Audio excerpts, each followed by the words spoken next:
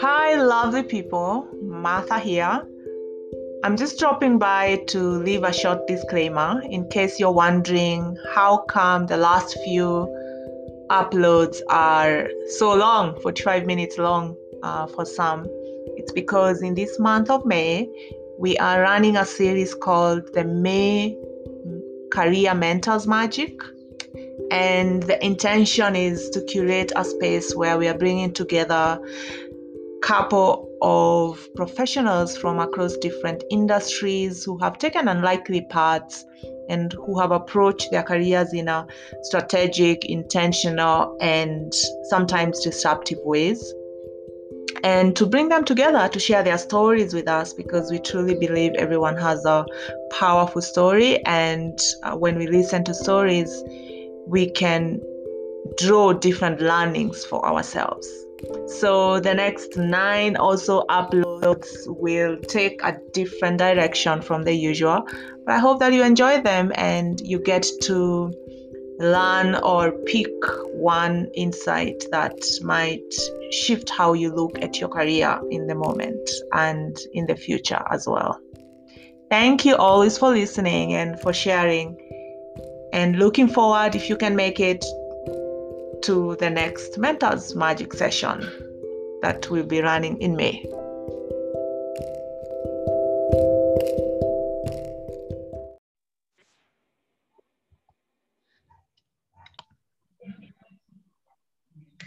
Great, thank you, artificial intelligence. Awesome. So Lisa, we've known each other for a couple of years now. I think maybe 3 or 4 years since we had our first conversation when you're exploring like what's your next step in your career. And it'd be great if you could just share what have you spent the last 5 years of your career doing? What are like those highlights of the most significant milestones that have brought you to this phase? Yeah, okay, that's a very loaded question. Exactly, it's basically covers everything. So I know you start there. I will know where to poke, but yeah, try and make it as short as possible, but we'll still go deep. You just go with what speaks to your heart. Yeah. So the last 5 years, it's mainly been a lot of trying different things. I think that's mainly been it, because I have so many interests. I like doing a lot of things, and when I do them, I put my mind to it and I focus on it and I get good at it. So I actually found out, my friend and I found out there's a term for it called multi-potentialites. So it's people who have many different interests and are actually good at different things. So now with that, the challenge is there's that now, there's analysis paralysis of I don't know what to do because I'm not sure. But there's also the analysis paralysis of I can do all these things. So what do I actually want to do? Yeah. So I think for me, it was just trying to work around that. So I used to do a lot of facilitation and teaching because I really enjoyed that, volunteering on that. There's a time when I was reflecting, I remember there's a time I was a research assistant for like 3 months because I was interested in data. Like there are times I have done now because I studied engineering. So of course, also doing engineering gigs here and there, teaching how to code, working on engineering projects. But with time, I just had to start understanding like what actually brings me joy. And I think you put it best when you say, what's my zone of genius? Like what comes easy to me? And that's where now it all started coming together into program management, project management kind of things. Yeah, then that's what led me onto the path I am in right now. Yeah. Fantastic. I love the summary. First time someone has done such a precise summary. So I will highlight a couple of things that you said because I know the background of these stories. And let's start with, I have many interests, and I know you've traveled to different countries, you've taken up pro bono activities. Maybe you can touch on 2 of those, like your experience in Botswana, you starting the whole non-profit NGO. Yeah. What about that was your interest, and what were you trying to learn in those different experiences? Okay, so that's a very interesting question because I wasn't trying to learn anything. I was just doing because it was fun and it's what I liked. So maybe I'd start with the NGO because that was the first thing. Yeah. So for me, the NGO, it was more of when I was in high school, I used to love volunteering a lot. It's something I did. Then I get into campus, I'm studying engineering, and I'm like, yo, okay, I'm passing, I'm doing great projects, but this is not where I'm seeing myself in. So I was like, what can I do? Then training gigs started to come up because now, women in STEM was becoming a thing. And then they were looking for female trainers. So I was like, okay, I know I can learn hard things. So let's learn how to code for the purpose of teaching. So that's how it started. So I started learning how to code. I'm getting gigs here and there to train and facilitate sessions. And then at the time I'm like, oh, wow, okay, I'm enjoying the facilitation process. And the coding is something like that was the vehicle that took me there. It wasn't the vehicle that I necessarily wanted, but it's what I had with me in that particular point in time. So now with that, and then getting to see the experience of the impact that it had, that you're teaching people how to code and some people who actually want to learn this thing, and you're seeing the impact it's having on them, how they're getting exposed and their eyes are being opened. I'm like, oh, wow, okay, there's something here. So now with that, a group of friends and I really love volunteering as well. We came together and you're like, you know what, let's create an opportunity now for ourselves, for fellow young people, where we can go volunteer our skills to other people, whatever that skill is. Because I have never wanted to limit it to just coding. So if let's say you're good at, I don't know, painting, can we go to a children's home and you teach a child how to paint? So we're looking at that angle, and that's how the NGO came to be. And we really pushed on with it because it's something we saw there was a need for. And so we just kept on trying to also have more events, seeing what more we can do. So we were able to even find a children's home where we did some interior design for them. We were able to set up a community center in Kariobangi. So we were able to do a lot with that. And for me, that really helped me grow. And I think that's why I realized, oh, wow, I'm actually good at this. I can project manage, I can program manage, I can bring people together. So I started noticing what I was good at while doing that. Yeah. And now it's with that experience now that now when I said now finished campus, now I'm getting a job, I'm doing the engineering jobs, but I'm like, this is not for me. There's something else out there. Yeah. So now I get the Botswana opportunity. So something I'd applied for, because now when I was in campus, I knew this frustration. And I had talked to a lecturer who was like, yo, me, I know what I want to do, but engineering is not getting me there. So I explained to her what I want. And she was like, okay, then apply for this program. I think it'll be beneficial for you. So I applied, forgot about it. Then I get the opportunity later when I had a job then. I was a project manager at an IT firm. So I get the opportunity to go to Botswana for like a month. So of course, then something is telling me, once you go here, you won't want to come back to this job. Something's just telling, but of course, the African culture, it's like you don't leave a job. And also when I'm telling my boss, hey, I need to resign because I'm going for this. Like, no, you can go for 1 month and come back. It's okay. Yeah. But I really had to put my foot down and be like, no, I don't know what the future holds. I think as the millennials, they're like, oh, Zen, I don't know what the future holds. Yeah. So let's see what shall happen. Yeah, so I go to Botswana, and now here I got to now learn about human-centered design. So it's like everything slowly started piecing together in a way that I couldn't really explain. So going to Botswana, getting that experience, working with the locals to actually create innovations that are beneficial for them. So it's like local solutions for local problems by the local people with local materials. So everything local centered. Then coming back and continuing the NGO work for a while. So while I was doing that NGO work where it was pro bono, no one is paying me to do anything. And that's when Moringa, because I used to blog a lot. Then Moringa noticed that they're like, oh, okay, we'd like you to come lead a program. And that's how now I transitioned into professionally being a program manager. Yeah. Lovely. I love what you said there. One thing, just to bring it back for the audience, this idea of the vehicle that coding was a vehicle that you found that was not necessarily by choice, but it's what that was there. And that's really powerful, because I think sometimes when we find ourselves in jobs we don't like or opportunities that are not really what we were looking for, we may focus too much on the feeling of I don't like this than asking ourselves, wait a minute, okay, I'm here, I don't like it, but what can I learn from it? That's so true. I know that, yeah, exactly. And then in relation to this big topic for today, standing your ground, and then bringing in again the idea of your interest. I know there's this one time along the journey of your career where you just put a hard stop and you're like, now I need to just figure things out. Tell us more about your journeys of standing your ground and how that has shaped your story so far. Yeah, so I think I've stood my ground more times than I thought I had. Oh, now you So realize. I know.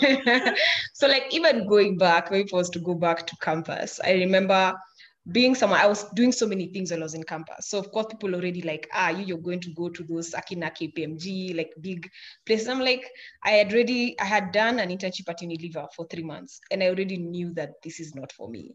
I was like, this is not for me. But now, with the kind of person I was then, there's the high expectation of this is expected of you. So Yes. immediately after my final year exam, I remember just going home and being like, I deleted WhatsApp. I just deleted so many things, all the applications, because I needed some time to just think. Because there was so much noise from everyone, like, if you're in this field, oh, you should do this, you should do this, you should do that. So I needed to quiet that. So I can say that's one of the points that I stood my ground, where you're seeing your friends getting jobs in these big places. You're there just, like for me, I was doing a lot of research, talking to different entrepreneurs because I was trying to understand different spaces. So sometimes it can feel like you're not moving, but at the same time it goes back that saying that says sometimes you have to move slow to go fast, something like that. Slow And down to speed up. yes. So yeah, along those lines. So I'd say that's the first time I did the stop. And then also that Botswana experience where I did something unconventional. I was like, I'm not coming back to a job once I go to Botswana. But I just had to, I think when it comes to my career, I've really learned to listen to my gut. Mm-hmm. So that's the second place. Then the third place now is what you're referring to, where I got to a point where I felt like everything was okay. Like I'm in a good company. Everything is working out. I'm doing a good job. Like I'm getting recognition within the organization. But it got to a point where I felt like it's taking me to a direction that I do not want. And especially, I think the further you get into your career, it becomes harder to just do those hard stops. Like, like that for Botswana, I was in a job that I didn't necessarily like, so it was easier. Yeah. But if in a job where you actually like the people, like the community, and you're doing really well, it's very hard to actually call it quits and say, something's not right here, let me walk away. Like this is something that takes for like 2 years or something to do. Because I knew from the moment I took now that job, I was like, yeah, this is not for me, but let me stick it out because I actually learned so much. Yeah. But it got to a point where it started getting now more frustrating and it started getting very specialized into the field I didn't want. So I just had to have a meeting with myself and be like, okay, so what are we doing about this? Are we willing to actually take the risk? Okay, let's work for 6 more months. Let's save enough money so that we are able to make this drastic move. Yeah. Wow, I don't know where to go. Listening to your gut. Thanks for dropping that in. How do you do that? Because it's connected to intuition, something that many of us have not probably, most of the time, we probably haven't mastered how to actually trust it and follow it. How have you learned to trust your gut more? I wish there was like an answer for that. Like, this is what it takes to listen to your gut. Because I've also looked for those answers. They're not there. When something's telling you it's time to leave and everything's working out, you want to Google, how do I leave? How do I know my gut is? But anyway, for me, it's ensuring that I create like opportunities of silence for myself. Mm-hmm. Yeah. Because it's very easy to get caught up in hype. Let's say, for example, in a job that you're okay in, but everyone around you does not like the job. You're eventually also not going to like the job. Yeah. It's the same thing. If you're in a place where everyone is happy and everything, you start feeling like, but I should be more grateful. I should be more, that thing for, I have it really good. So you start also like, for lack of a better word, unafinyilia emotions zako. Like you start shutting them out. Yeah. So for me, I really, like, me, I hike, I do all these things where I get an opportunity to be by myself. I try to journal, and it's more of those things where I just create such moments for myself, either during the day, like during the weekends, where I sit with myself and I feel, okay, how are we feeling? Okay, this time it's just my emotions. Okay, so I'm okay. You need to be able to find a way to distinguish between your feelings and your gut. It's very hard, but I think with practice, it gets easier. Yeah. Yeah, and sometimes, I'm a very intuitive person as well. And it's like, I think it's one of the things that I've really worked on over the last 2 years, because as highly intuitive people, the signs are always there, but sometimes we ignore them because we connect with things very, very quickly. But then we don't know whether we are being crazy. Like, is this where too dramatic? or is this what I am actually seeing? 99%, you're actually seeing what you're seeing. Yeah, there's no cover up. So yeah, I think sometimes it's also about trusting the signs, and the more you do it, the more you get better at it. And I can almost feel that distinction between, is this intuition? Is it just my crazy emotions? Yeah. But I found a lot of clarity as well in silence. So that's helpful. Thanks for sharing. Yeah. You shared with me about using your values as your magic ingredients for career growth. How has this been your guide along your journey? Yeah, so I think it just all goes back to being able to be true to yourself. So it's more about understanding what is important to me. So I know that many times I write down what's important to me, for example, is impact. What's important to me, I love interacting with the people. So I need like that front facing kind of interaction. What's important to me is I would like to have a bit of decision making power. What's important to me is this. And I think that's the most important thing, especially in careers. Like what do you value? What are the things that bring you joy in your career? Because I remember earlier on someone once told me, in careers you're going to have to eat a shit sandwich. Yeah. That's where like you will find like the bread is what you like, the lack of better word, the shit is what you don't like. Yeah. So now that's what needs that's how like I look at jobs, like what do I like, what do I don't like, and then with that now I try and ensure that it has more of what I like, because I know either way you still won't get something 100%. Yeah, so it's more about just understanding yourself and staying true to what you really want, because it's very hard, especially in times of desperation. You'd want to go for the first thing that comes around, and it might not be the best thing. So just trying to, as much as possible, to stick to your guns. If you need to journal and place it somewhere so that you're always seeing it to remind yourself, that's very important. Yeah. And just so picking up on that whole idea of jobs that we like, now bringing it really practically to a job application or assessment process, how do you identify a job that you like? For you, what do you look for and how do you look for it? I feel like that's a very subjective question. Yeah, for yourself, because then... so you're asking for me. For you, yes. For me. Not, okay. Yeah, so for me, definitely culture. I think culture is something that's very important to me. So that's one of the things the way they say, even in an interview process, you're also interviewing them. How do they respond to me? How do they get back to me? Like also studying those signs. How is the interview process? You feel the vibe in the room. So for me, culture is one of the most important thing. Second is working hours. I don't believe in a 9 to 5. I believe in flexible hours. So that's very important to me. I try and avoid jobs that require me to work during the weekends, because I love to hike. Like I have a whole other life. Yeah. So with that, and then of course work related, where is it going to get me at the end of the day? Because sometimes it's a job where you might have to compromise on pay, but it's something that once you're done there 2 years, you're going to like double your pay. So it's all about what am I also getting out of this? Yeah. Awesome. Now, coming back to interest and stubbornness, or rather stubbornness, standing your ground, etc. You also shared about doing what you want to do anyway, even if you don't know where it's headed, what's the end game here. What are some of the experiences that you have pursued in the past because you are curious about them, you didn't know where they'll end up, but they actually ended up to such a great place? Yeah, I think for me, it just goes back to the training thing. I just started because I was like, you know what, why not? And then sometimes they told you'll be paid. So, as a campus student, you're like, I'm going to be paid to do this. I will, I'll stay overnight just trying to learn these things so that I can be able to teach people who are beginners.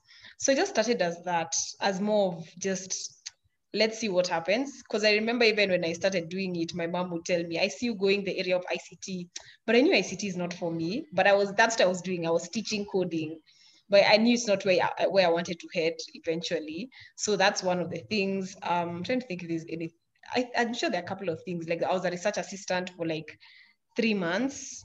I don't remember even why I did that, but but I did that at some point. And it's all those things where I got to learn stakeholder management. You're working, because I was working with someone specific and they had very high standards. So also working with regards to that and working with different people. I'm sure there's some random things I've done if I look back, but I can't even remember. But it's all about sometimes just doing things because you like them, especially early on in your career, because you'll find these are not things you can do much later in life, especially if you'll have responsibilities and you'll have dependents. You can't just pick up and leave. I think right now, especially if you're young and you don't have any responsibilities, now is the time to, if you want to try something, just try it. You have nothing to lose. You'll just know, okay, then I guess this was not for me. And then you shift and you pivot and you try something else. So like even reading books like Designing Your Life, where you treat your life like an experiment and you prototype with different careers and see, oh, is this for me? Ah, no, okay. Is this for me? Oh, no, okay. Yeah. So I think for me, that's how I indirectly approached life without knowing that that's what I'm doing. Yeah, sometimes we are natural with these things. We just keep sailing through doing random stuff. And it makes sense that you have forgotten some of these experiences because for you, it was your way of being. I think the more we lean closer to, and you touched on this earlier, being true to yourself and showing up from that true, genuine, authentic place, the more what might seem random and spontaneous to other people externally starts to happen in our lives. And for us, it's just building up to something much more bigger. Yeah. Back then you were just doing training pro bono. Now you are actually a senior manager in training and development. Yeah.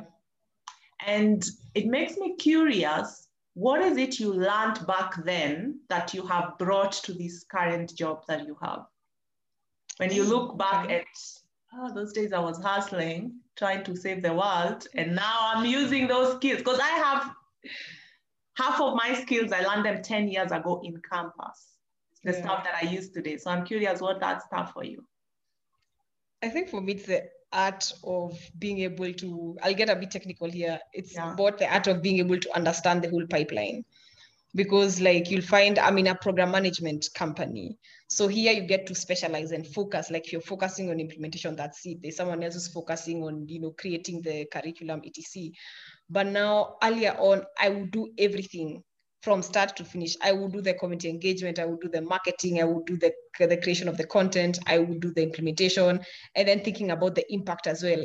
I even did a course on social impact analysis, how to develop surveys and things like this. So it's something that really helped me, especially I'd say in 2019, because now I got the opportunity to now lead a program. And in that sense, and I was a team of one in that point. So I was the one in charge of everything, but then the other people to supplement here and there. So I was able to even increase the success rate of the program because first of all, I had done curriculum creation before.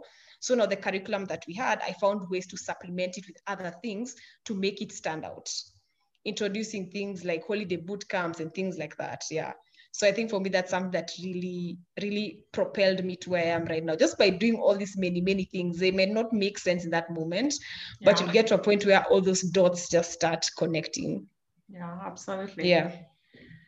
Awesome. So let's say there's someone listening in and they're like, wow, I would really love to passionately pursue all my interests and stand my ground and be like stubborn on the things that I like and cut through employers' BS and like just go for the truth that I want and actually get them. What are some of the mindsets you have used in your own journey for you to be able to stand your ground? Okay. So the mindsets I've used, I think for me, I don't know if this is a mindset, but I would say patience. I think that's one of the things that has really, I've been forced to learn and I've been forced to do to be able to continue growing. Because wait, let me pause you there. Why forced to learn? Forced to learn because I knew, that moment, like the moments where I've had to take a pause. I knew there's something pulling me, but I couldn't tell what it is. So I had to stop. And in today's world, stopping is not common because we're in a go society. Sometimes you don't even know what you're chasing. You're just running. Yeah, like you're done with work, you put on Netflix. After Netflix, you fall asleep, you wake up, you check your phone, you check emails, you start work. Like we are in that go mindset in society that taking a break is like, okay. Sometimes it's either like people think there's something wrong or you have a problem, or even you sometimes you feel that FOMO, like what will happen if I delete social media for a month, things like that. So for me, I really had to learn patience, because it's only with patience that you get to be in that moment of silence and listen to yourself to get the clarity that you want. So for me, I'd say that's the first thing.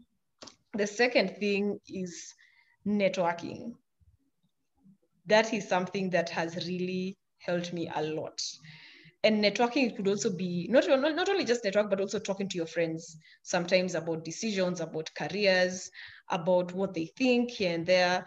I think that's very important. And I think for me, that's something I've really held here, because sometimes I was about to make drastic decisions and then you talk to a friend and they're like, and once you just get that sounding board, you're like, okay, that was just my crazy emotions. Does it make sense? Or someone who's actually been in that space and you're like, I'm facing this. What can I do? What should I do? So even just learning the art of, I know there's a time I actually even like cold messaged people on LinkedIn because I wanted to learn more about what they're doing and their careers, and just being brave enough to do that. And even within the jobs that you're in, identifying people that you want to learn from, because in your workplace you have so many amazing resources. Just go approach them like, oh, I like what you're doing. They don't need to be in your department, but they'll be more than willing to help, because at least they know you're in that space. So that's the second. I would say networking. Then the third thing, I think for me, I'd say like it goes back to being true to yourself. Being true to yourself and ensuring that you have hobbies. I personally believe in. How do you ensure you have Yeah, hobbies? ensure you have hobbies. No, but hobbies in the sense of like have something that is yours. Because I feel like sometimes we attach so much value to our I'm not career. joking, Lisa. How do you ensure you have hobbies? What you like to do. Let me just say that. What you like to do. For there's some people, by the I have met people who their work is their hobby. Yeah. And and if your work is a hobby, then find a way to make it yours. So let's say your work is, I don't know, reading about, or rather designing. So you graphic design, you do all of that.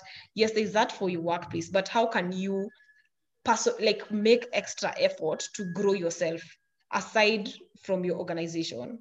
Yeah. So there's a book I remember I read earlier on called Visible Expert, like putting yourself out there, because you also need to stand out as you, not as you, a graphic designer in this organization. So how do you stand out as you yourself? Does that mean that you churn out content via blogging, via posting, I don't know, social media or something like that? So how can you do things that are yours, you own them, that if your job was taken away from you today, it does not take that away from you? Mm-hmm. Yeah.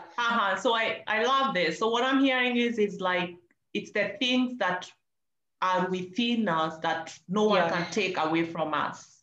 Exactly. So pursuing more of those. Yes. Because I think also just realizing our generation, I think it goes back, we're very caught up in career as well. Because I'm very career driven. Sometimes I work a lot.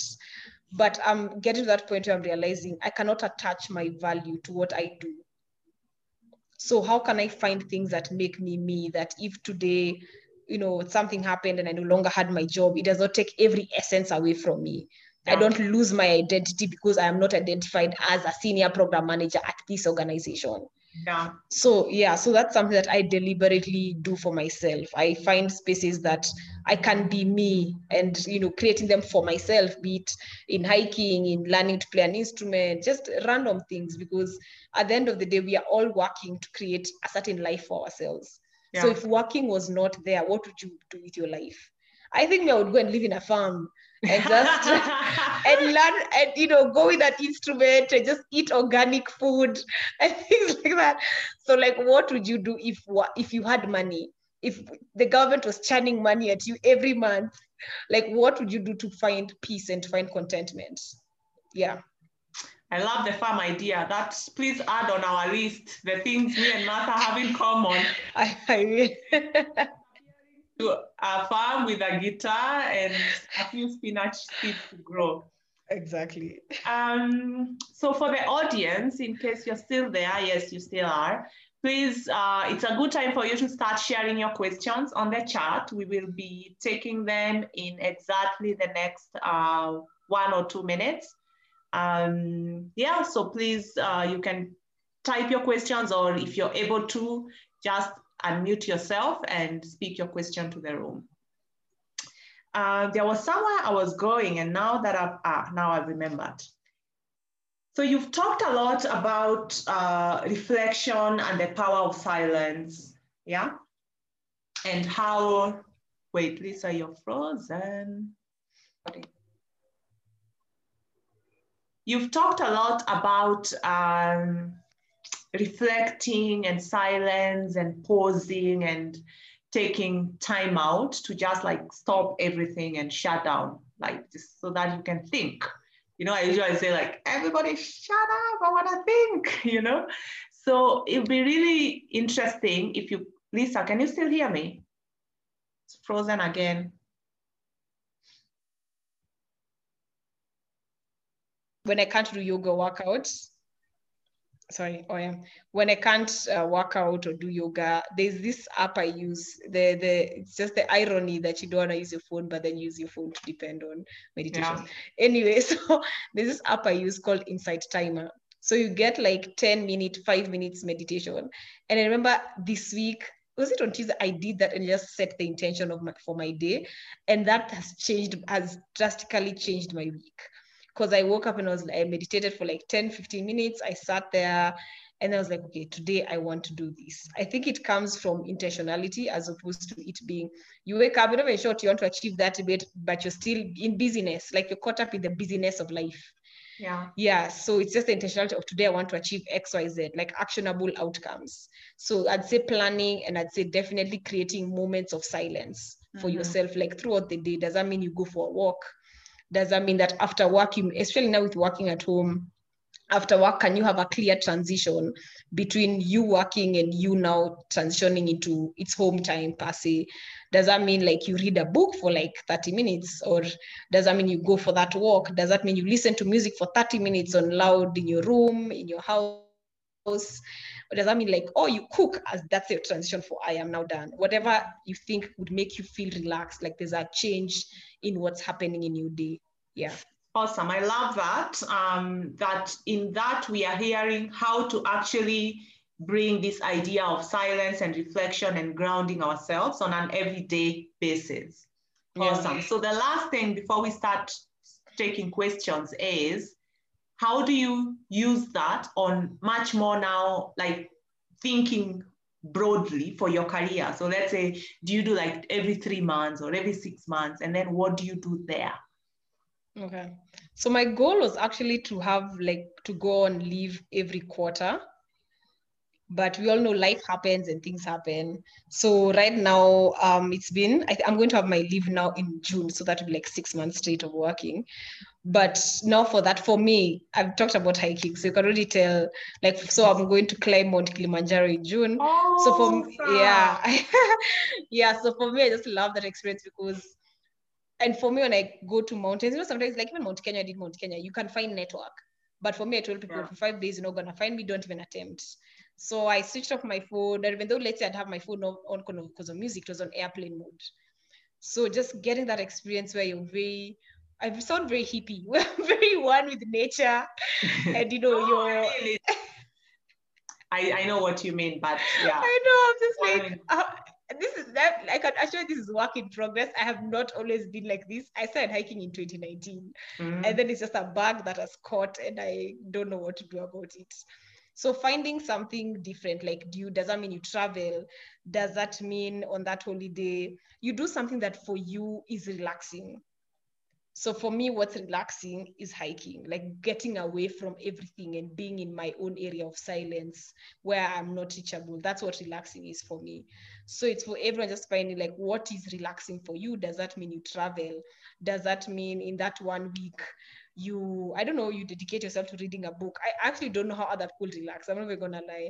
But now just looking into your life and see what can you do to shake yourself up and rejuvenate so that when you come back, you're ready to start again.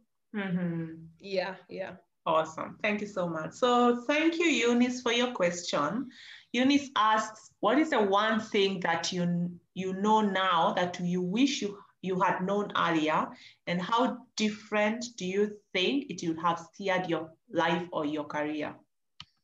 Great question, Eunice. Thank It's you. a very good question. Mm-hmm. That requires some reflection. So what's one thing that I know now that I wish I'd known earlier? You can take 30 seconds of reflection. Okay. I think for me, it goes back to the power. It's something that I knew, but I don't think I did as much. Maybe the power of online courses, especially when I was in campus. Mm-hmm. In campus, we have so much free time. We have so much free time. And for me, like I filled it in with, of course, like now trainings, etc. But I didn't engage with e-learning platforms as much. I don't even think they were that popular back then. So for me, like that's something I wish I did. I think I would be in the same field, maybe just further than where I am right now. But even just thinking of it, I'm like, I don't think I would do anything different in my life. I think every stage, everything happened as it should have. Yeah. Awesome. Yeah, I can see what you mean with the e-courses and realizing how much time we have. I also realized like, I keep joking that I now write at least 4 hours a day. Don't ask me where the time come from. Ask me where before Corona, I didn't have 4 hours a day to write. That's the better question to ask, you know? So we waste so much time and we don't even know. And this is interesting. Sometime on Sunday, I had a call with a group of friends, and one of our friends brought in another lady, super, super ambitious woman. It's like crazy. You know those people who make you want to disappear under the table and never come out of the table, yeah? The elevator imposter syndrome. This chick is like, I have 2 jobs. This is X that like I'm able to make and the result I'm able to create. And I also get to spend time with my family and do all those Netflix things. I can even tell you which is the latest series. You are all disappearing under the table, you know? So like when we truly audit our time, there is, even if like it's 4 minutes, if 5 minutes, like wake up and read or listen to an audiobook for 15 minutes every single day. It seems like nothing. In a year, it's a lot, you know? So it's true. Yeah, I can relate to that. But actually, just now that I've thought more about it, like it all goes back to the learning thing. But I started reading books much later in life. Because for me, books was more of academic. So you're telling me to go study and then you're telling me to read a book for fun. It never made sense. I never read the Harry Potters, the Mills and Boons. Those are things I'm hearing right now. People are like, you didn't read those. Because for me, reading was those things that it's why you adding work to me. Yeah. So now I wish actually if I started reading much earlier, I think I would have consumed so much information. I think there's so much out there. Maybe I would even have like more growth as a person because of that. So like please just like find time to read. Even though it's fiction, I think there's so much escape we can get from fiction. It's just beautiful. If you find like really good I don't call them self-help because I don't consider some of them self. There's those ones that are self-help, but some that are research-based self-help books, for lack of a better word. Like finding such books can really help you like grow and become a better person. In how you even handling careers right now will be very different because we need to start looking at books as mentors as well. Oh, I love that because my book is going to be exactly that. It's going to be your best friend that you just hug and talk to about your career.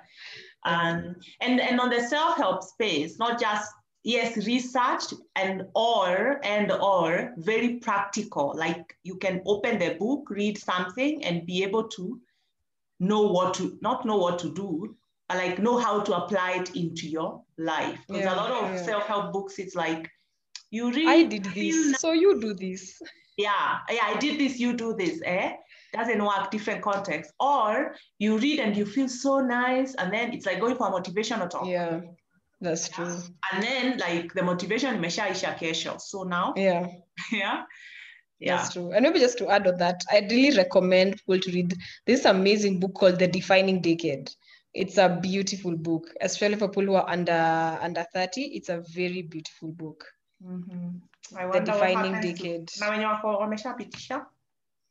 I think I still read it. Discrimination. Do not limit yourself. We have something. Let me first check on time. Yeah, 4 minutes. Awesome. So if you have any more questions, please type them. We have something from Valentine. Valentine says, thank you for reminding me the power of silence. I think in this crazy world, we are too busy and end up missing a thing or two in the bustle. We end up missing 1 million things in the bustle. Thanks, Valentine. The book Defining the Decade is a really good book. Catherine Getao, thank you for +1. Now let's come back to Valentine's question. So Lisa, while transitioning from engineering to program management, did you equip yourself with skills in that new field, or did you learn on the job? I know you mentioned that before, but kindly repeat if you don't mind. So probably, yeah, it's there's the repeating, but maybe how would you respond to that question in a much more systematic way? Yeah, so I'd have to say that I learned on the job, but also what was helpful is that the first, I'd say, job I had employed myself. It was an NGO. So I got to learn, okay, this is how I plan an event, or this is how I do community engagement, or this is how I do this and that. So I got to experience and learn with my friends together. So now when I got like now a paying or an employed job, it was more of just like getting better at what I was already doing. Yeah. So, but you'll always be learning on the job. And one thing I want to challenge, like Valentine, if you transition to a new role, find a way in which your current skills can be transferable. Yeah. It could just be in the way you present it. Like everything is in how you present it. And that's why we have, conmen can be very successful because of the way they present themselves. So even for you, just learn, how can I present myself in this particular way that will enable me to still secure that job in that different field. So transitioning should not be a challenge. It could just be either you can transition directly based on maybe the transferable skills are much easier, or you'll have to like move slowly. So if you don't want to start from the beginning, yeah. So I believe it's very possible to transfer your skills. It's all about how do you present them, and also like even in the interview process, they see how you think. You'll find people who are hired for a job, they had no qualifications just because of how they presented themselves. So don't limit yourself just because you are not in that industry. Exactly. Yeah. And I don't know, thanks for that. I don't know if Valentine, you are there, but we've talked, I think this is now the third time this question of transitioning is coming up in different ways. If I can automatically remember, I will tell you later what podcast that is. But if I don't, I am sure you listen to it. You listen to all of them again and you will hear it again. But there's also this idea of like what you're really talking about, this systematic and slower, steady-paced project management transition. That's where the intention and the strategy comes in. Because you can think, okay, now I'm engineering, but I don't like it. Okay, but I'm gonna live in exactly 2 years. So how will I in 2 years have the same experience or even better or just close to someone who's been in the field longer than me? Because what I keep telling people is, the truth is you'll be in that final interview with someone with a direct experience. So you better have a story to tell or an extremely incredible learning journey that has brought you here. If you're just playing on the game of transferable skills, it won't work. Not because you're not great, because the other guy is there or the other lady is there and they have the experience. So they have +1 mark more. So Valentine, it's important, and I know you're currently in that transition phase. It's important that you start thinking, how can I accumulate small to experiences, because accumulate in the field that you want to go to. And by the time you're applying for those really concrete jobs in that space, you already have that experience. Thanks for that question. Is there something else? Not really.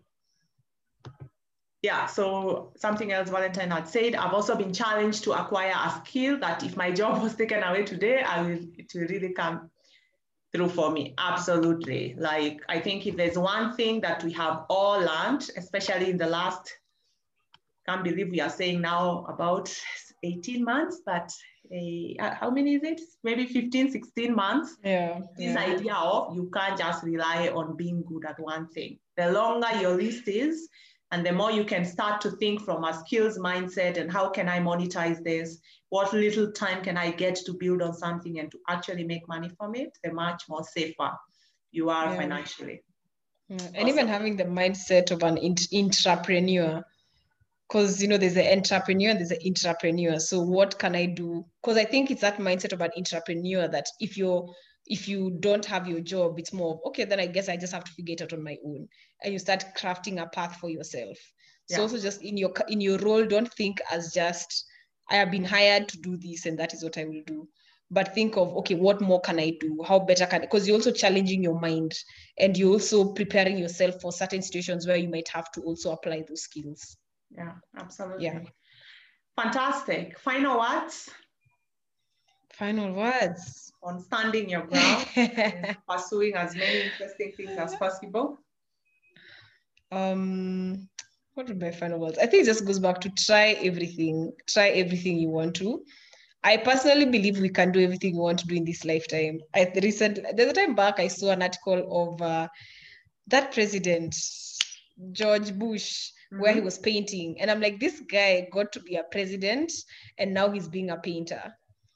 And I think we can all eventually try out the different things. You want to be a DJ? Okay, work for a while. Find some time in your life to start doing DJing for fun. As in, I think we can get to live the life that we want if we create time for what we want. Yeah. Yeah. Fantastic. That's a beautiful place to finish today. Thank you so much for your time, Lisa. Ian says, thank you for sharing. Jackie says, interesting discussion. Thanks, Lisa, for sharing.